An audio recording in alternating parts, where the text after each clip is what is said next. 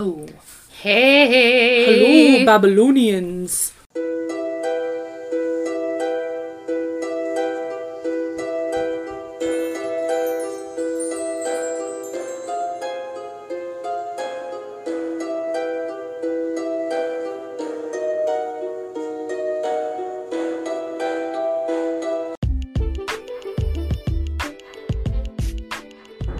Hello, Babylonians!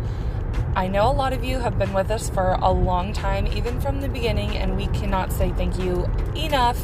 And I know a lot of you have been asking a lot lately, how do you make your own podcast? Well, it's simple. I use Anchor, anchor.fm, which is the website, or there is an app, or you can go on your computer, whatever you want to do. It's the easiest way. It is run through Spotify, so that is one of the first platforms that you'll be able to distribute your podcast out onto, and there's lots of different, it'll stream to at least, I think, 10 different platforms or more. I'm going to give you a quick rundown about how it works. Anchor lets you record and edit podcasts right from your phone or computer, so no matter where your setup is like, you can start creating today, and tell me what your podcast name is, because you know I'm going to listen. Then you can distribute your podcast to the most popular listening platforms, including Spotify, with a single tap. Anchor is also the place you can publish video podcasts to Spotify. I know a lot of you have been asking for video. Don't worry, I'm working on it. With Anchor, creators can earn money, yes, you heard that right, in a variety of ways, including ads like this one and podcast subscriptions. And best of all, Anchor is totally free. That's what sold me, even though it didn't have to sell me because it's free. Download the Anchor app or go to anchor.fm to get started. Happy listening. I don't know why I said it like that. Hello. I can't breathe out of my right nostril, so welcome to this episode of Bloody Babbles Podcast. Hey, so we still only have one microphone because we might need a new computer. We're not sure. I'm starting to look into them because, you know, we're supposed to get stimulated by our president again soon. Hell, blessed in the butthole. So we were doing sound check because we have to do that, you know, y'all, because it only took us 42 episodes to figure it out, and this is, I think, episode 44. Hold on. No, this is like episode 39. It's only taking us 42. We're going to end up deleting episodes because why not? Nope, this is episode 44. Hey. Hope you guys enjoyed Dennis Nielsen, that guy last week. He was a fucking nightmare. Yep. I didn't have some pleasant dreams. On a different note, we don't have any new countries yet. No, you were explaining the bless me in the butthole. Yeah, this is what... Oh, you're still doing it? Okay. I don't really know what's happening right now. I'm just going to cover everything. Okay.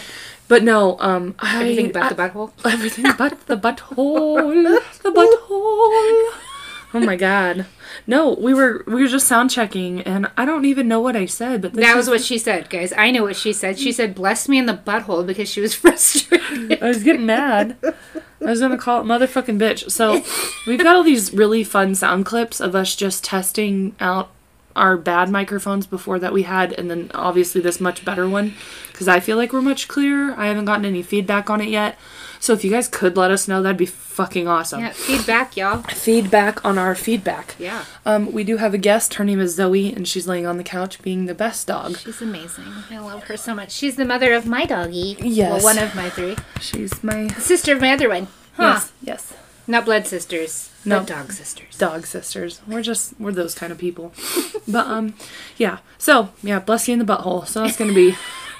That's the name of this episode. We're going to need this after this story today. This story was requested to me by my father. His name is... Thank you, Don. Donalda. So, I'm fine. I'm feeling a little woozy. She's feeling more pregnant every day. Every day. I got to feel him today. It was pretty awesome. Little Babylonian. He's pretty great. I don't know if you guys remember. Did I? No, I think I told the story about how I didn't get to tell Vince the name, and you ruined it for me. Yeah, because I'm a horrible sister, guys. I'm just a horrible person. She has a hard time keeping anything from my brother because they actually have a really solid relationship. Can't relate. Anyways. Hence why I'm the baby's dad. That's why she's the baby's dad. Yeah, they're like, where are y'all from again? We are from Kansas. I live in Kansas. I ain't from. Oh, that's fair. All right, you've been here long enough. As I say, I ain't from. I ain't from here. I ain't from these here parts. You're making it worse. Oh my gosh, I'm not pregnant, and yet I'm unbuttoning my pants. She's sympathizing with me. Yep. I'm wearing pregnancy leggings. Anyways, now that makes me think of whenever I went and my Aunt Bernie lives in Washington State. I love her and I miss her. Yes, me too. I tell her that all the time. Every time she snaps me, I'm fine. And when I went to visit her and meet all her, she's a year younger than me, and I went to her high school with her back when I was 19. So this is almost 10 years ago, because I'll be 28 in May. But I met all her friends, and they were like, why don't you have an accent? I'm like, what do you mean? Mm-hmm. And they're like, you sound like us, like you don't have an accent. I'm like, do y'all think I was gonna talk like this? I'm like, I'm from the Midwest, I'm not from down south. Mm-hmm. Granted, I do love southern accents, so if you guys think I'm making fun of you, I am not.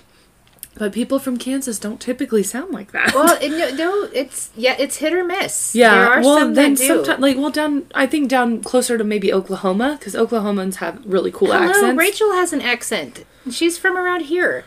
Does she? Yeah. I need to hear Shout out to Rachel, my bestie. We're going to make so many people listen to this episode just because we're talking about and them. Reese is also my bestie, but she doesn't have an accent. Sorry, Reese.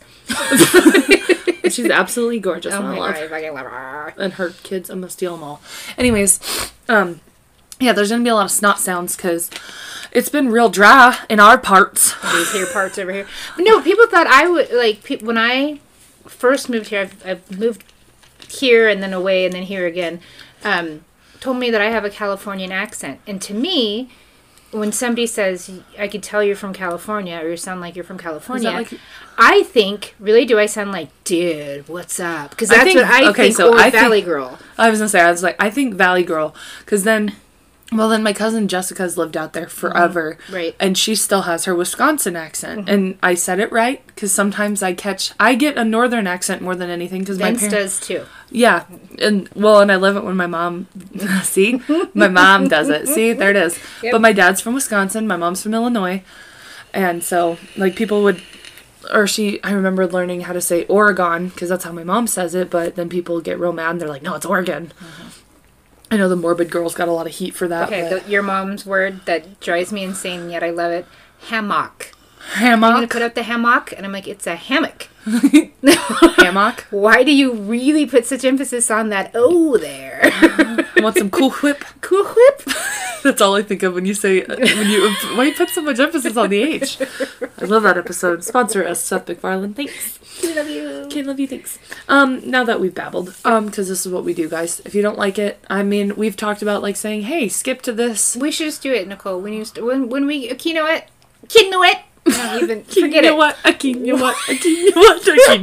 One day it'll happen. If you guys start hounding us, that's what it's going to take. Yep. You need to hound us and say, you know what? Maybe I want to skip that long ass intro you guys do and listen to the 7 minutes of the actual story. And we can tell you in those 7 minutes. I promise it's more than 7 minutes. Just kidding. You know that. There's a lot of dudes out there 7 minutes. Fuck that. Or a lot of girls only 7 minutes.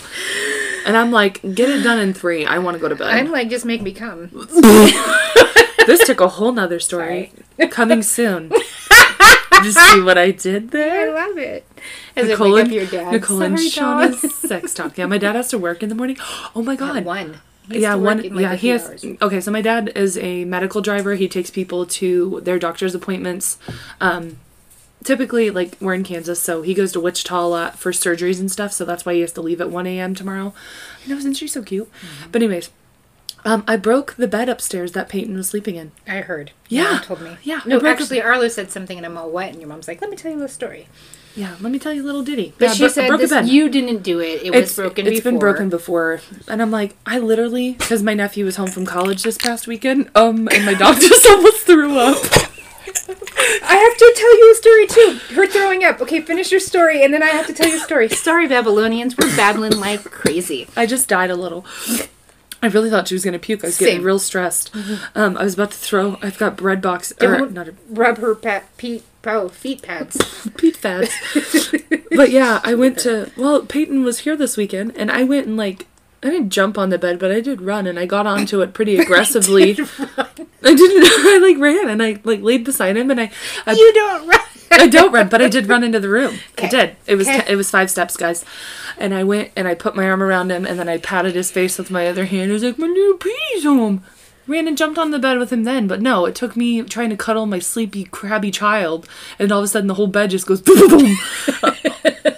It scared the fuck out of me. I would have spiraled into depression immediately. It was like, damn, girl. I haven't even gained any weight with this pregnancy as of yet. I think I may have now because I'm finally able to... Well, that's not true. I puked last night at work. Yeah, spaghetti was not on my side. Yeah, last night was a doozy. I had to download Photoshop to one computer that it wasn't on there 45 minutes before our drawings were supposed to start at my job. Yeah, that was fun. And then I ripped a giant hole in the big-ass crotchal region of my pants, so I had to staple my pants. Now I have a rash because I'm allergic to metal, so that happened. And then I threw up. So, last night was a great night for me. Can I tell you about my last night? Is this about vomit? Yeah. I'm stoked. Okay, so Xander was kind enough to decide, because Arlo was not all about watching the fights. Yes, never. And Xander, I told him, it's okay, if you want to watch the fights, we'll figure it out. Yeah, it's fine. for sure. So, but he was totally, he wanted to see the final fight, the one with Israel. Anyway, so Arlo and Xander stayed most of the time in our bedroom watching movies or whatever. Doing the thing. And at one point, Arlo had to go to the bathroom, and Xander went in there with him, and Arlo had to poop, and Xander's like, I'll go in there with him, I can help him because he doesn't wipe well, and Jeremy was like, no, I've got it, right? And I said, that's good, yeah, Daddy's got it, right? So then later, they're both in the bathroom, and all, hey, why are you both in the bathroom? And Xander, excuse me, Arlo opens the door, he goes, Xander, throw up! Like, very descriptive. Everybody just started laughing, and I was like, thank you so much, buddy. I love the description. You were right on. I'll be right in there. And he had too much pie, I guess, but like... Oh, yeah. That's what it was with me. I had too much spaghetti, and I puked. But it was very... Don't get mad. I'm taking care of my cousin. He's... and he told Arlo-licious. He fake pukes all the time. Well, he fake pukes very well. I know, the sound effect was on point. Yeah, he's exhausting. Oh my god. Goonies. Sorry. They made it sound like... God. Sorry, it's like... Oh my god, we're gonna make people throw up just by making that sound, because some people get triggered, but trigger warning. Yeah. Whatever. So, too late. Don't listen to our podcast if you're triggered that easily. Yeah. But we love you anyway. Yes, we do, with all our butts. Okay, now we're gonna get to the point. Okay. Now that we've literally had a over 10-minute intro, you're welcome. Hello. Mm-hmm. Welcome to the ship show. Alright. The puke show. Maybe I'll record us a little separate thing and be like, if you want to skip to the actual case, we babbled for 11 minutes. 11:30, start there. Okay. So, actually, it'll be 11:15. But it's all right. So, there's been a lot that's circulated around this guy I'm going to tell you about. He's pretty big. There's been a whole Netflix series about him. There's a whole bunch of different shows I'll talk about in the end. But yeah, I don't know if you've ever heard of David Koresh. That sounds extremely familiar. Waco, Texas. Okay, yes. Yep. He was actually born, his real name is Vernon Wayne Howell. Vernon Wayne. Vernon Wayne. All right. He was born August 17th, 1959. Well, can't have a baby that day. Well, you just jinxed yourself way too freaking I keep thinking it's going to be the 17th because Arlo was born the 17th. Yeah. All I keep thinking is, have your baby before I need to get Ethan into college and Peyton out of his dorm into his apartment. Just do that. And let's not have it on the 11th so him and Draven have their own birthdays.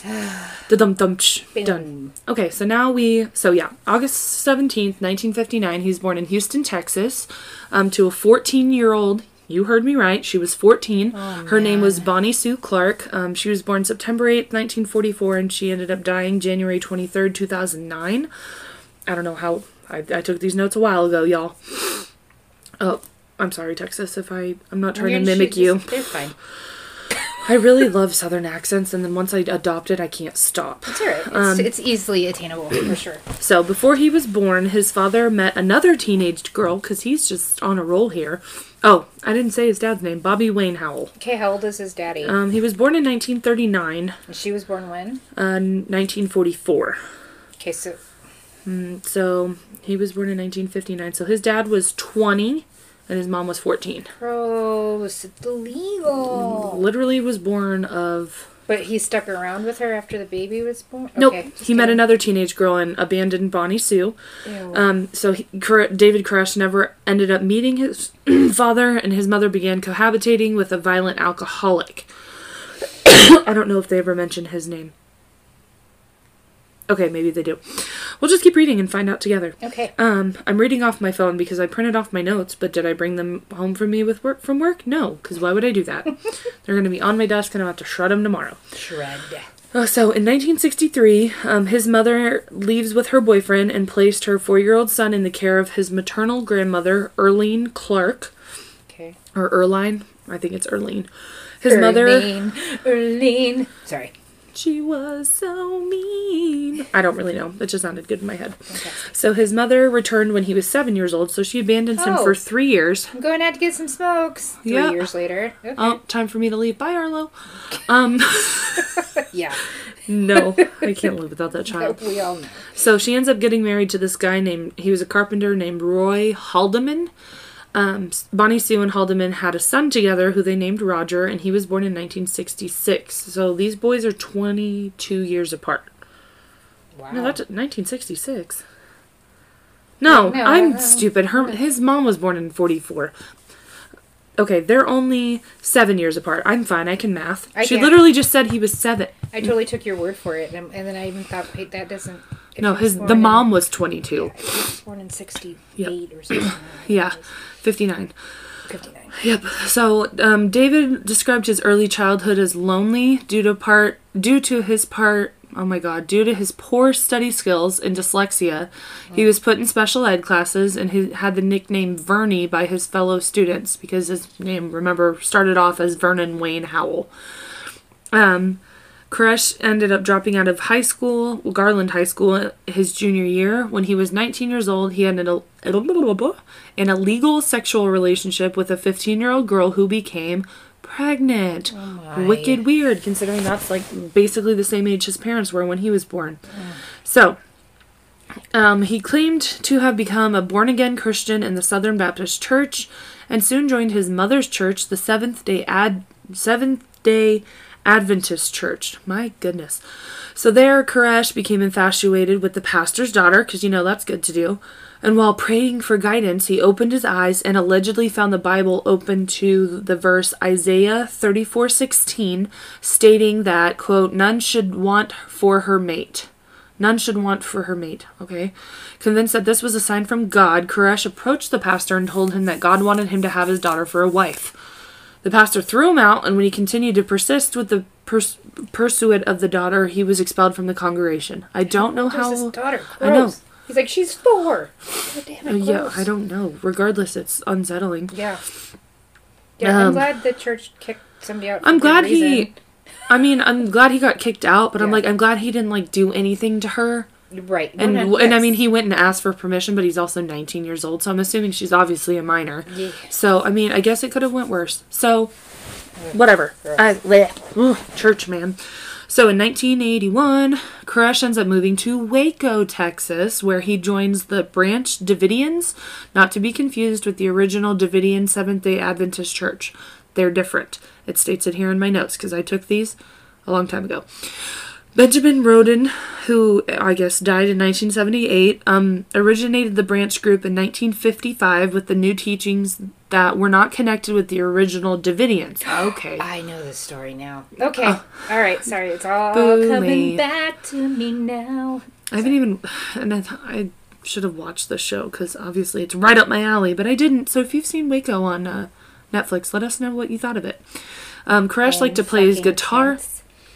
He played guitar and sang in church services at the Mount Carmel Center, the sects. There's a it's not a CT. Yes, thank you. Headquarters outside Waco.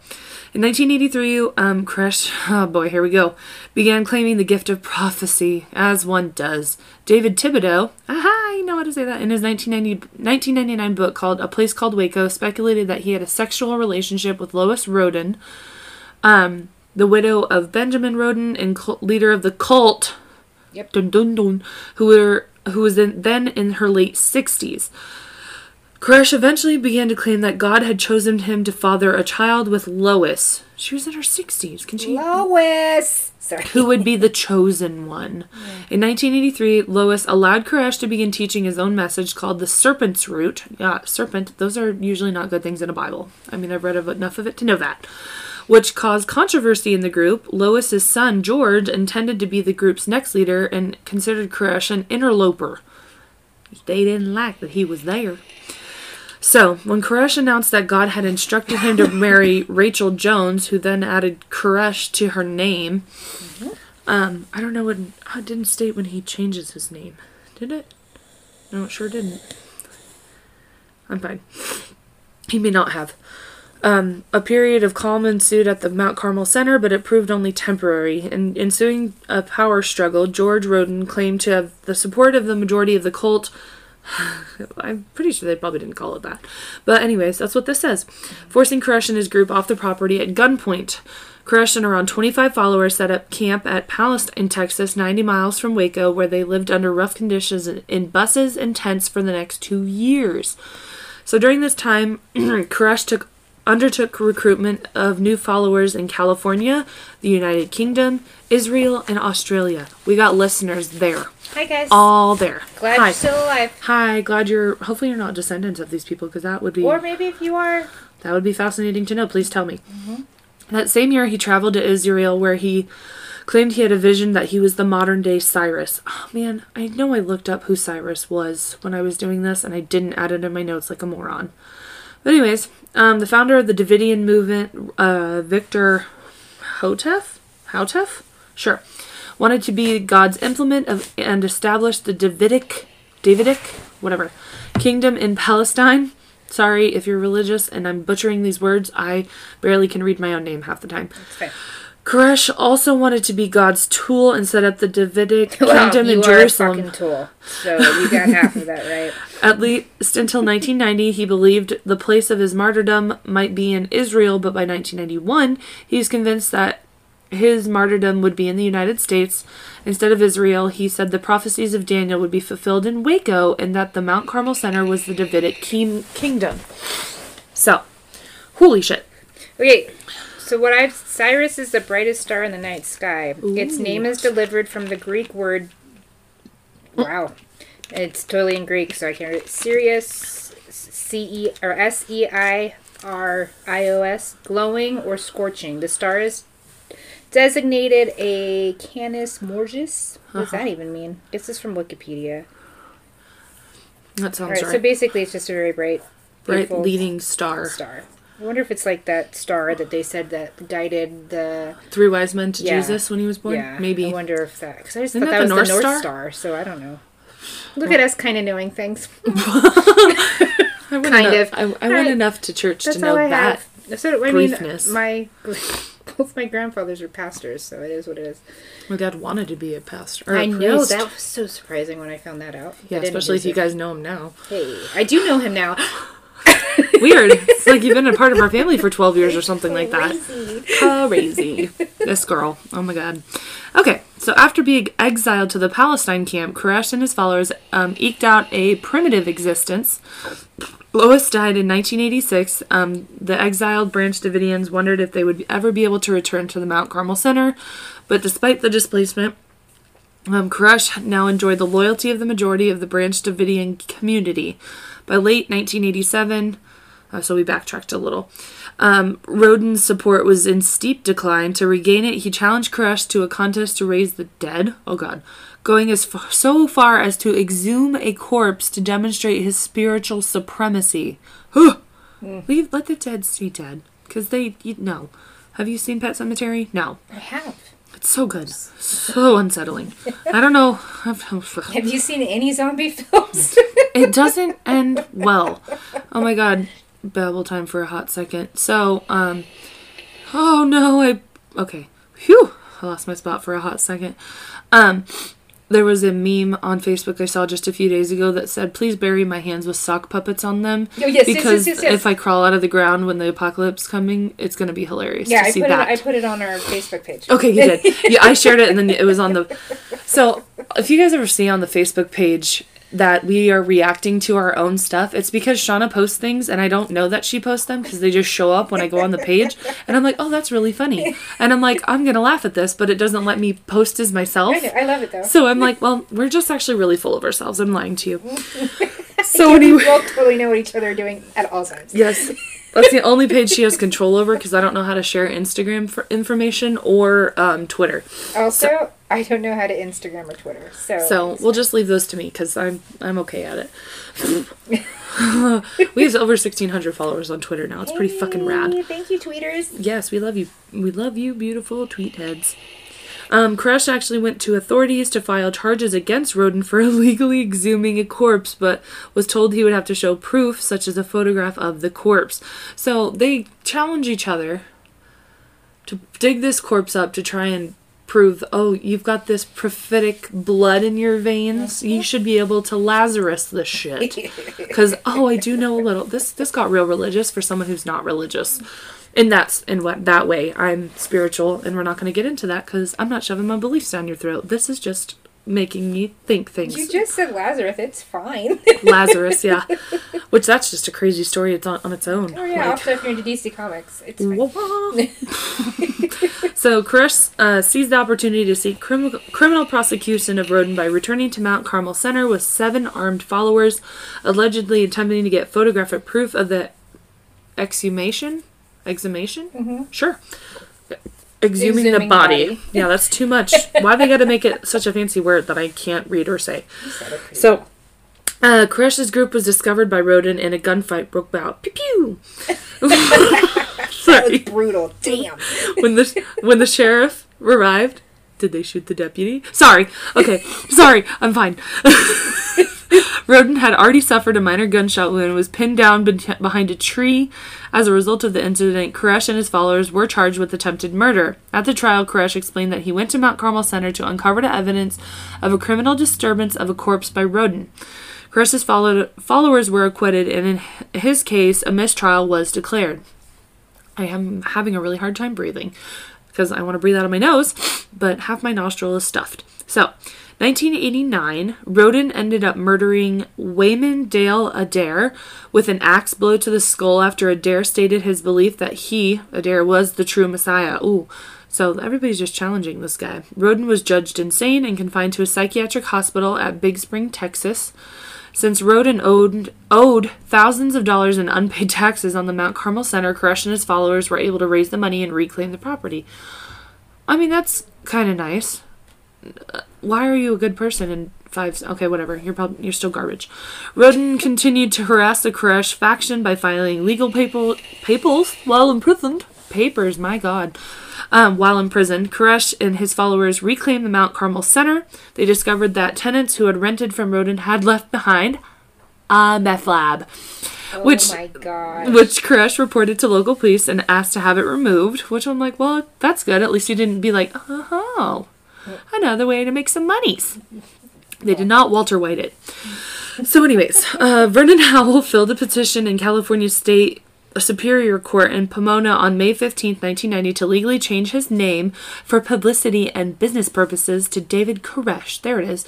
On August 28, 1990, Judge Robert Martinez granted the petition. So I'm like, I wonder why he chose... Well, I mean, David, I get that because David was such a big character in the Bible and he ended up being king. He killed that motherfucker with a rock like, bam, bye Goliath. Mm-hmm. So anyways, I'm fine. I know a lot more about the Bible than I'm like realizing. Like, geez, oh Pete. Oh, there it is. Oh, okay, I'm going to keep reading. Koresh is the biblical name of Cyrus the Great, a Persian king who was named a Messiah for freeing the Jews during the Babylonian captivity. Every time I say that, someone's like, I can never not think of the Lady Gaga song, because I guess it's called Babylon. Oh, there's a little Babylonian in this room now. Hi, Arlo, what are you doing? Hi, Bug. No, I phone, Mama. No, I need my phone right now. You can have it in a little bit, okay? No, ¿cómo estáis? Oh, Grandma's died? You look so tired, homie. Mom. Yeah. No. You want to come listen? What? We're recording our podcast right now. Ooh. You say hi? Say what's up, Babylonians? Oh, my phone screen went off. Okay. So, his first name, David, symbolized a lineage directly to the biblical King David, for whom the new Messiah would descend. By taking the name of David Koresh, he was professing himself to be the spiritual descendant of King David, a messianic figure carrying out a divinely commissioned errand. I have a lot of drool in my mouth. I'm drinking Pepsi today, because I've barely had any soda today. Go me. Arlo, please don't push those. Koresh was alleged to have been involved in multiple Arlo, if you're incidents. gonna play with that, go in the other room, please. Yes, please. You can play with it in the other room, but just not while we're recording, okay, Bubba? Okay. Thanks. Bye. Love you. No. Okay, go to sleep. Koresh was alleged to have been involved in multiple incidents of physical and sexual abuse of children. Gross. Ew. His doctrine of the House of David did lead to marriages with both married and single women in the Branch Davidians. The doctrine was... oh, I just had an idea. This doctrine was based on purported revelation that involved the procreation of 24 children by chosen women in the community. These children were to serve as the ruling elders over the millennium after the return of Christ. These women... I shouldn't just read this word for word, but purportedly, chosen through this doctrine included at least one underage girl. Her name was Michelle Jones, who was the younger sister of Koresh's legal wife, Rachel, and the daughter of lifelong Branch Davidians Perry and Mary Bell Jones. Perry and Mary Bell. Perry and Mary. Gross. A 6-month investigation of sexual abuse allegations by the Texas Child Protection Services in 1992 failed to turn up any evidence, possibly because the Branch Davidians concealed the spiritual marriage of Koresh to Michelle, assigning a surrogate husband, David Thibodeau, to the girl for the sake of appearances. He's the guy who wrote that book that we mentioned earlier. Plus, I love saying Thibodeau. Regarding the allegations of physical abuse, the evidence is less certain. In one widely reported incident, ex-members claim that Koresh became irritated with the cries of his son Cyrus, and spanked the child severely for several minutes on 3 consecutive visits to the child's bedroom. I don't know how old this child was at the time. In a second report, a man involved in a custody battle visited the Mount Carmel Center and claimed to have seen the beating of a young boy with a stick. Oh my goodness, that's awful. I don't even, I'm all about, spanking your kids, because I think some of them absolutely need it, and there's some adults that need it too, but, beating them with a stick, that's just, that's not needed. Finally, the FBI's justification for forcing an end to the 51-day standoff. Whoa. What standoff? There was a shooting. There was a big standoff in their big... Oh, that's right. Was predicted on the charge that Koresh was abusing children inside the Mount Carmel Center. Allegations had been made that he had fathered children with underage girls in the Branch Davidians, because he did. In the hours that followed the deadly conflagration... Mommy. No. Attorney General Janet Reno told reporters... Stop. Shh. We had specific information that babies were being beaten. Oh my god. However, FBI Director William Sessions publicly denied the charge and told reporters that they had no such information about child abuse inside the Mount Carmel Center. And there was a careful examination of the child abuse charges, found the evidence to be weak and ambiguous, casting doubt on the allegations. That was a gross kiss, sorry. Okay, so... Excuse me, Mama. Yes, baby. I want a drink. I don't care. The allegations of child abuse largely stem from detractors and ex-members. The 1993 Justice Department reported, report cites... Be careful. You're going to spill. I know, babies. I lost my spot. Report cites allegations of child sexual and physical abuse. Legal scholars point out that the Bureau of Alcohol, Tobacco, and Firearms, ATF, had no legal jurisdiction in the matter of child protection, and these accounts appear to have been inserted by the ATF to inflame the case against Koresh. Put him away. For example, the account of former Branch Davidian Janine Bunz is reproduced in an ATF affidavit. She claimed that Koresh had fathered at least 15 gross. My child just took a drink of pop and then breathed in my face.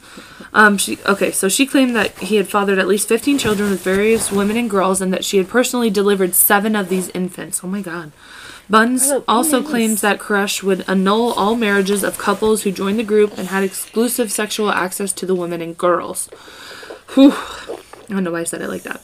In his book, James Tabor stated that on a videotape that was sent out of the compound during the siege, Koresh acknowledged that he had fathered more than 12 children by several wives. On March 3rd, 1993, during negotiations to secure the release of the remaining children, Koresh advised hostage negotiators that, quote, "My children are different than those others," referring to his direct lineage versus those children who he had previously released. Because you remember, he thinks he's a descendant of King David. So, the Waco siege began on February 28th, 1993, when the ATF raided Mount Carmel Center. The ensuing gun battle resulted in the deaths of 4 ATF agents and 6 Branch Davidians. Shortly after the initial raid, the FBI hostage rescue team took command on the federal operation because the FBI had jurisdictions over incidents involving the deaths of federal agents. Whew, this is a lot. So, the negotiating team established contact with Koresh inside the compound. Communication over the next 51 days included telephone exchanges with various FBI negotiators. Koresh himself had been seriously injured by a gunshot, but he was still alive. Boo, lame. As the standoff continued, his closest male associates and he negotiated delays so that he could possibly write religious documents which he needed to complete before his surrender. Wow, that's priorities. Okay. And then in between things, sorry to interrupt you. No, do it. When talking with the negotiator, no more. And the reason this went on for so long is because they had proof that there were so many children in there, and that was their thing, was to try to get the children and the women out. Oh, we're Titanicing it. Got it. And Koresh would be like, yes. And then so long story short, he only let so many kids out, which I think it was 10 or 12 in the beginning, but they knew there was a lot more, and they gave them milk. Oh. For the people that were in this compound or whatever. Right. And but on some of the milk they had microphones so they could hear what was going on in there. But some of the things that Koresh demanded was that you need to stay on just public radio, because back then obviously they didn't have these podcasts and this, that, and the other. But he wanted specific sermons to be broadcasted at a certain time, and then if they did that, then yes, I'll let more children go or whatever. Well, he only let children go, I believe, one time. Oof. And I think, and if you don't get into detail, I'll get into detail about what I watched. But dude was fucking crazy. And then he sent a video to the negotiator too, showing some of his kids that he claimed were his, and yeah, they varied in age. And I thought, so maybe my thought is absolutely wrong. I thought he fathered at least 24 children. But well, this is just what he claimed. Is what I have. That's just what I have. Okay, I can add tidbits at the end that I remember from the story. That'd be great, and I'm definitely gonna go watch probably Waco all night tomorrow night. Okay. I know he making, negotiations to do these religious documents before he surrendered. His conversations with the negotiators were dense, and they also included biblical imagery. The FBI negotiators treated the situation as a hostage crisis, as they should, because these children weren't chose to be born.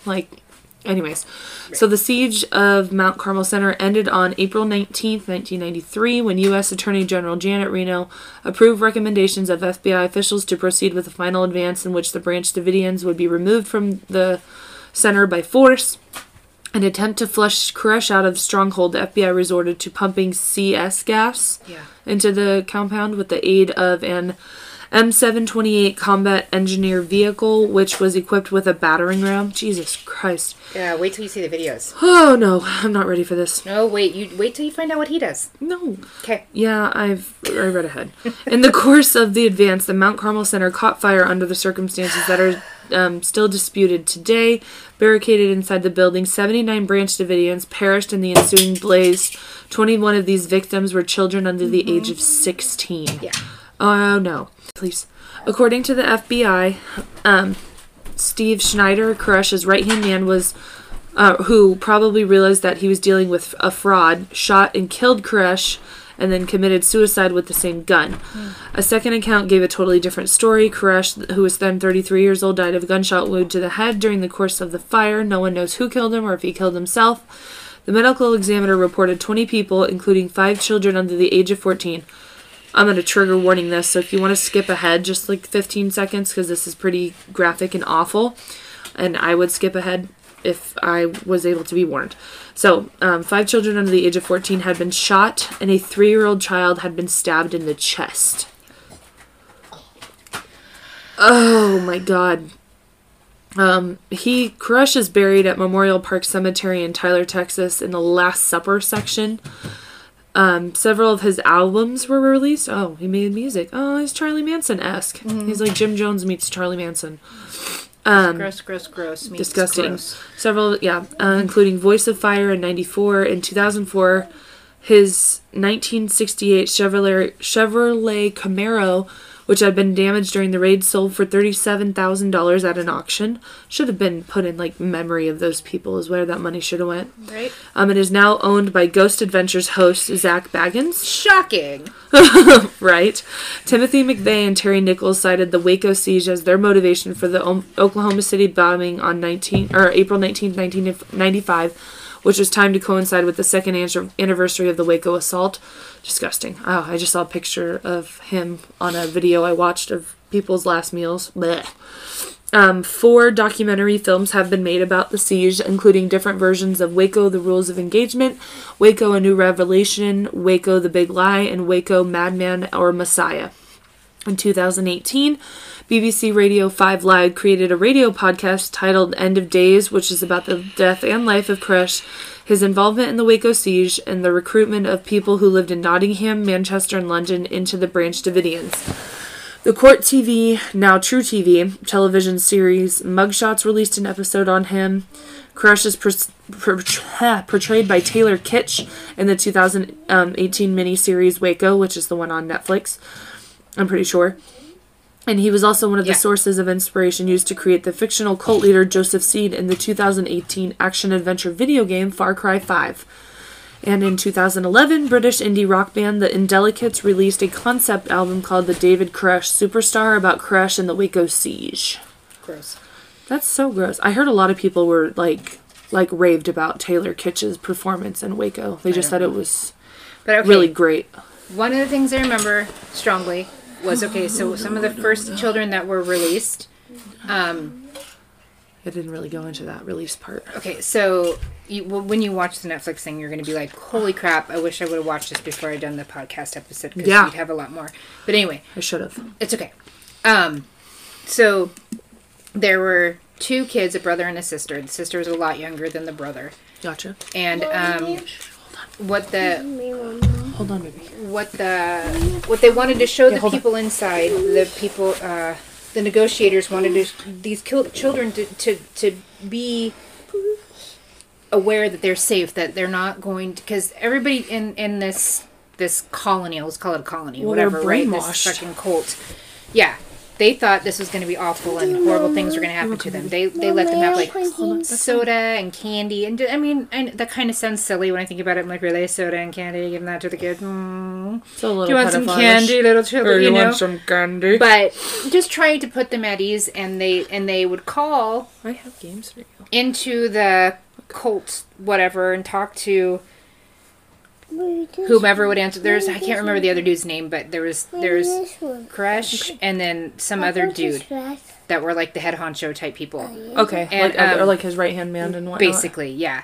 So that other dude was these 2 kiddos' dad. Okay. Heart-wrenching. Okay, no. They talk about saying goodbye. Oh fuck. To them, and the little daughter, she was like, I don't know, I think she was like 6 or something. When she was released. I think the son was like 11 or 12. But they recall saying goodbye, like, are you being treated okay? Yeah, Daddy, they gave us this, that, and the other, and little girl's sobbing as she's talking about the memory, and they play the recording to her of that day and her conversation with her dad and stuff like that. And she's like, I didn't know it then, but he was saying goodbye to me. And like, So, sorry, that's just a weird tidbit, but like, so only some of the kids were, as mentioned, as you had mentioned, were released. He kept promising more kids would be released, but then he kept wanting more and more. So the negotiators are trying to work with him, and 59, 51 days, however long. 51, that's what was pissing off the military. Right. Because they're like, we don't fuck this. Basically, this is a terrorist. We don't negotiate with terrorists. But he's like, there are women and children in there, right? Knowing, and I've seen video, and they even tried to reach out as parents, being like, look, this is a picture of my son, to Koresh, being like, I get it, how about we, but he didn't let's care. get them out. Koresh even told his flock of seagulls, I love that. We will let these kids go. Like, knowing the end, like, as the 51 days got closer to 51 days or whatever. Right, as the end was near. Yes. We will let more people go. And, like, so they thought that was going to happen. It was when the tear gas went in, people were like, let's go, Koresh. Like, let's go. And he was very adamantly, no. It's not happening. And one of the interviewers or whatever, another guy, I don't remember, but basically all the kids and all the little kids were in one room in an attic type place, and you could hear their screams. Oh my god, no. Right. No. So one of the main negotiator guy or whatever, when that happened, when the government decided we're going in, Is this all on the Netflix one? Yes. Okay. Yes. This is all the information. Taylor Kitsch just portrays him in the, obviously because he can't now because he's dead, thank God. Right. But, so, okay. the negotiator went around back knowing where these kiddos would be and women or whatever, assuming women and kiddos together, just hoping and praying that he would hear tear, crying or something, to find some survivors that maybe Koresh has been like, let's get out, and there wasn't. Oh my god. It's freaking awful. It is a really, really, you guys should watch it, the Waco, it's just called Waco on Netflix. It is phenomenal. Like, there's so much more detail in it, and interviews from children who are involved, interviews from people who did survive. There's one gentleman who sounds like he's still on Koresh's side, which I'm like, you are crazy. That's how they do it, though. Right? They brainwash. 100%. Because I was watching a show on Charlie Manson. I was almost late to work then Ted Bundy came on afterwards. But it honed in on the Sharon Tate murder, which is what caught them. Yes. Essentially, which was just awful. And the girl who portrayed her was just as beautiful as actual Sharon Tate. And that, it just ruined me. She's like, just let my baby live. I'm like, I was sobbing. Right. And then my kid's sitting here playing a sniper game, but it's fine. But yeah, so yours didn't go into, so there was a standoff for 51 days outside, trying to be, let's get these kids to safety. Let's work this out. And he was just so adamantly not, but nothing had harmful. In the documentary, I wasn't aware of all the raping and this evil stuff. Like, they didn't talk about his life beforehand, him being a child of a 14-year-old, none of that. And if it was, somehow I bypassed it. I don't know. So if I'm wrong and they did discuss that, I don't recall that part. But it did mention him fathering a whole lot of kids, and for whatever reason, 23 or 24 stays in my head. I could be totally off in that. But it could be less. Right. It could be more. Well, yeah, because he only said 13, and another person said no, it was at least 20. So who knows? Right. And who, God knows, he may not have known how many kids he had. Yes. And you're sitting here trying to, but not aware that he had, which it makes sense now when I think back about the documentary, this infatuation with younger, I mean, unfortunately, cults aren't great anyway, but that usually is what tends to happen when you get these, especially when that's what you grew up watching, and that's what you're told. Probably. Mommy, I'm not doing fish. Okay, you don't have enough money for that. You already bought everything. But yeah, you tickled me. But it's crazy. Definitely watch that Netflix thing. Yeah. It's way more detailed than obviously. No, this is detailed. This is more like a synopsis. This is like a summary. This is like your cliff notes. Basically, the show goes into this very detailed, especially because you're talking with the the military People who informant, who were there. the guy who made the commands about we're going in, and the guy who to did make those the, decisions and knowing that and then the guy who was doing the negotiating and how they kept butting heads because he's like, that is not fair. I just told him this thing and you're doing this opposite thing. So now we've just stepped back 20 steps when we just got 3 steps ahead. You know? Oof. And they're like, those fucking steps aren't shit. I don't like it. So we're doing this. And so it's tough. And I can't even imagine being a negotiator. The military guy, I get it. You're going to be strict. I know he's doing his job. Right. God bless him for that. But fuck, he's a bit of an asshole. Sorry, Arlo. I know you're in the room. But like, he's totally he's a nightmare. But I mean, it's militant, so it is what it is. But like, okay, yeah, it's just kind of like you. I mean, you've got to bend a little. I understand you feel like these people are terrorists, but not all of them. They're being terrorized. These innocent, if you will, people are being terrorized by this one person in particular. That's our enemy, not this whole community of people. Yes. And that's the negotiator was trying so like dirty, but he was like, sorry. It's just Nope. And, so I mean, but 51 days in the standoff is like that's a long time. Toledo. That's, what, 3 months almost? But there were still survivors. There were still people, and they were. I mean, and you know, that's kind of like, that part was hard for me. I'm like, 51 days is a long ass time. Like, that's ridiculous to still be negotiating. It's finally like when I can get it. Throw up your hands and be like, sorry, you're not doing what you said you're going to do. We're done. But his thing was, I'm a father. There are children in there. There are innocent people. We need to get them out. Like, so he was a majority of them. It sounded like a majority of them were children. Like, I don't know how many adults. I don't recall, but there were a lot of children in there. 100%. Well, some of them probably came in as teens because they're like, oh, these long lost souls. I need somewhere to. Well, yeah, this cult was around for a while. Well, yeah. So because those 2 kids that I mentioned, they were raised in it. Mm-hmm. They don't. Yeah, I believe the son too. I believe born in it. So that's just what they knew. Yeah. But both mom and dad then died because of this douche nozzle and That's just Yuckaroony Dooney.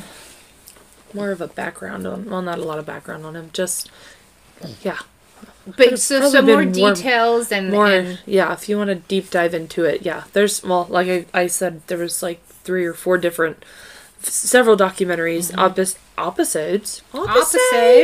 I didn't know why I went British with that, but okay. All our UK listeners like, bye. Oh man, that, because my dad was like, you need to cover him, and I'm like, okay, I'll look into it, because I'm like, that's I feel like that's one of the heavy hitters. Yeah. Kind of like right up there with Jim Jones and the Manson family, and I know there's a few other cults that are out there. And I don't typically like lean into people like that, but I don't know. This one was actually kind of fascinating to read about, and now I'm definitely probably going to watch. Yes, please do. Waco. Or I should have watched it first, but we could even do maybe why can't I think of what, or like a follow up kind of thing, kind of thing. Like more detailed thing. So maybe that might be what next week's is after I look more into it. But yeah, so if you guys know anything about Waco, if you're from Texas, I know, I don't know if we have listeners in Waco. I haven't looked recently. I keep trying to get Delaware, Connecticut, and Montana and Wyoming listeners. We're still just short those 4 states. I believe they'll come along. Yeah. My coworker's going to be going up near Delaware and around when I'm supposed to give birth, and I'm like, hey, go to Delaware and tell them to listen to my podcast. I just need like one person. I'm like, I'll send you with a bracelet. Like, maybe we'll have more by August. Who knows? We're making our way in the world. No, it still blows my mind that we're in. Oh, now it makes sense. 44 countries for 44 episodes. Hey, thanks again. We love all of you, and yes. I every time I get a new one, I screenshot it and I send it to Shauna, and then I post it everywhere. Yes, and I love it. So does she. 100%. Yeah, I freak out. I'm like, oh my god, and it's funny because it always usually. Other people from other countries may be like, I'm here and I'm listening, because it only registers once you've listened to, I think, to a certain amount of an episode is when it finally registers through Anchor. Okay. So, because my one friend from the 220-somethings podcast, he's in Brazil. And I was like, holy crap. I was like, Brazil, wee! And then he's like, yeah, I'm in Brazil. I just started listening. So, I mean, with him, it happened really fast. So it just depends on when it registers through Anchor. But eventually we may branch out and use a different platform. But right now, Anchor is where it's at. I understand it. It doesn't scare me. Editing's really simple on it. That's why I like it. It's easy to break up the episodes, add in ads, I added, promo for any and all my podcast friends. I always add one at the end of our episodes because I don't think I have any of our friends, except Stolen From Me. That's one of our other true crime pals. But the other people are, one of them's like about like life advice. He's a Keno genius. He's like really good with numbers. He can help you win on Keno. Holy Toledo. Yeah. Okay. He's literally called King of Keno. And he's like the nicest person. He's one of the people who helped us out when I got all my shit jacked. Hey, thank you. Yeah. I don't know if his name is Pharaoh. Like Egypt. Right. But he's such a cool dude, and he always checks in. And Live with Big Bro, he's so freaking awesome too. Like all my podcast fam, you guys are the bomb. We love you so much.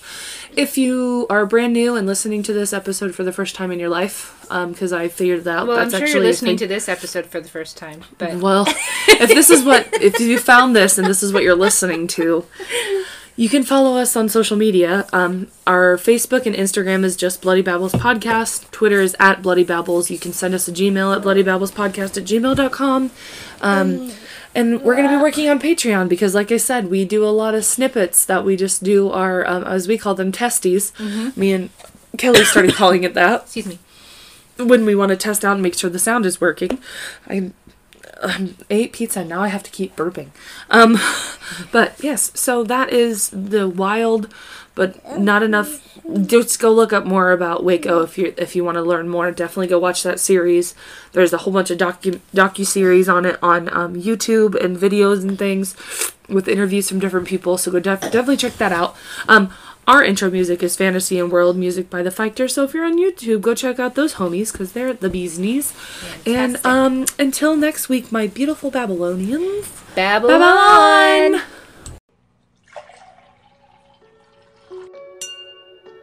Hello, Twisted Humans. This is the podcast where two best friends chat true crime and have a glass or two of wine. I'm Alicia. And I'm Caitlin. And this is Twisted and Uncorked. So join us every week for Casual Tuesdays, where we release a new episode. We are now available on all platforms, including Spotify, Apple Podcasts, and Google Play. Rate, review, and subscribe. Cheers! Cheers!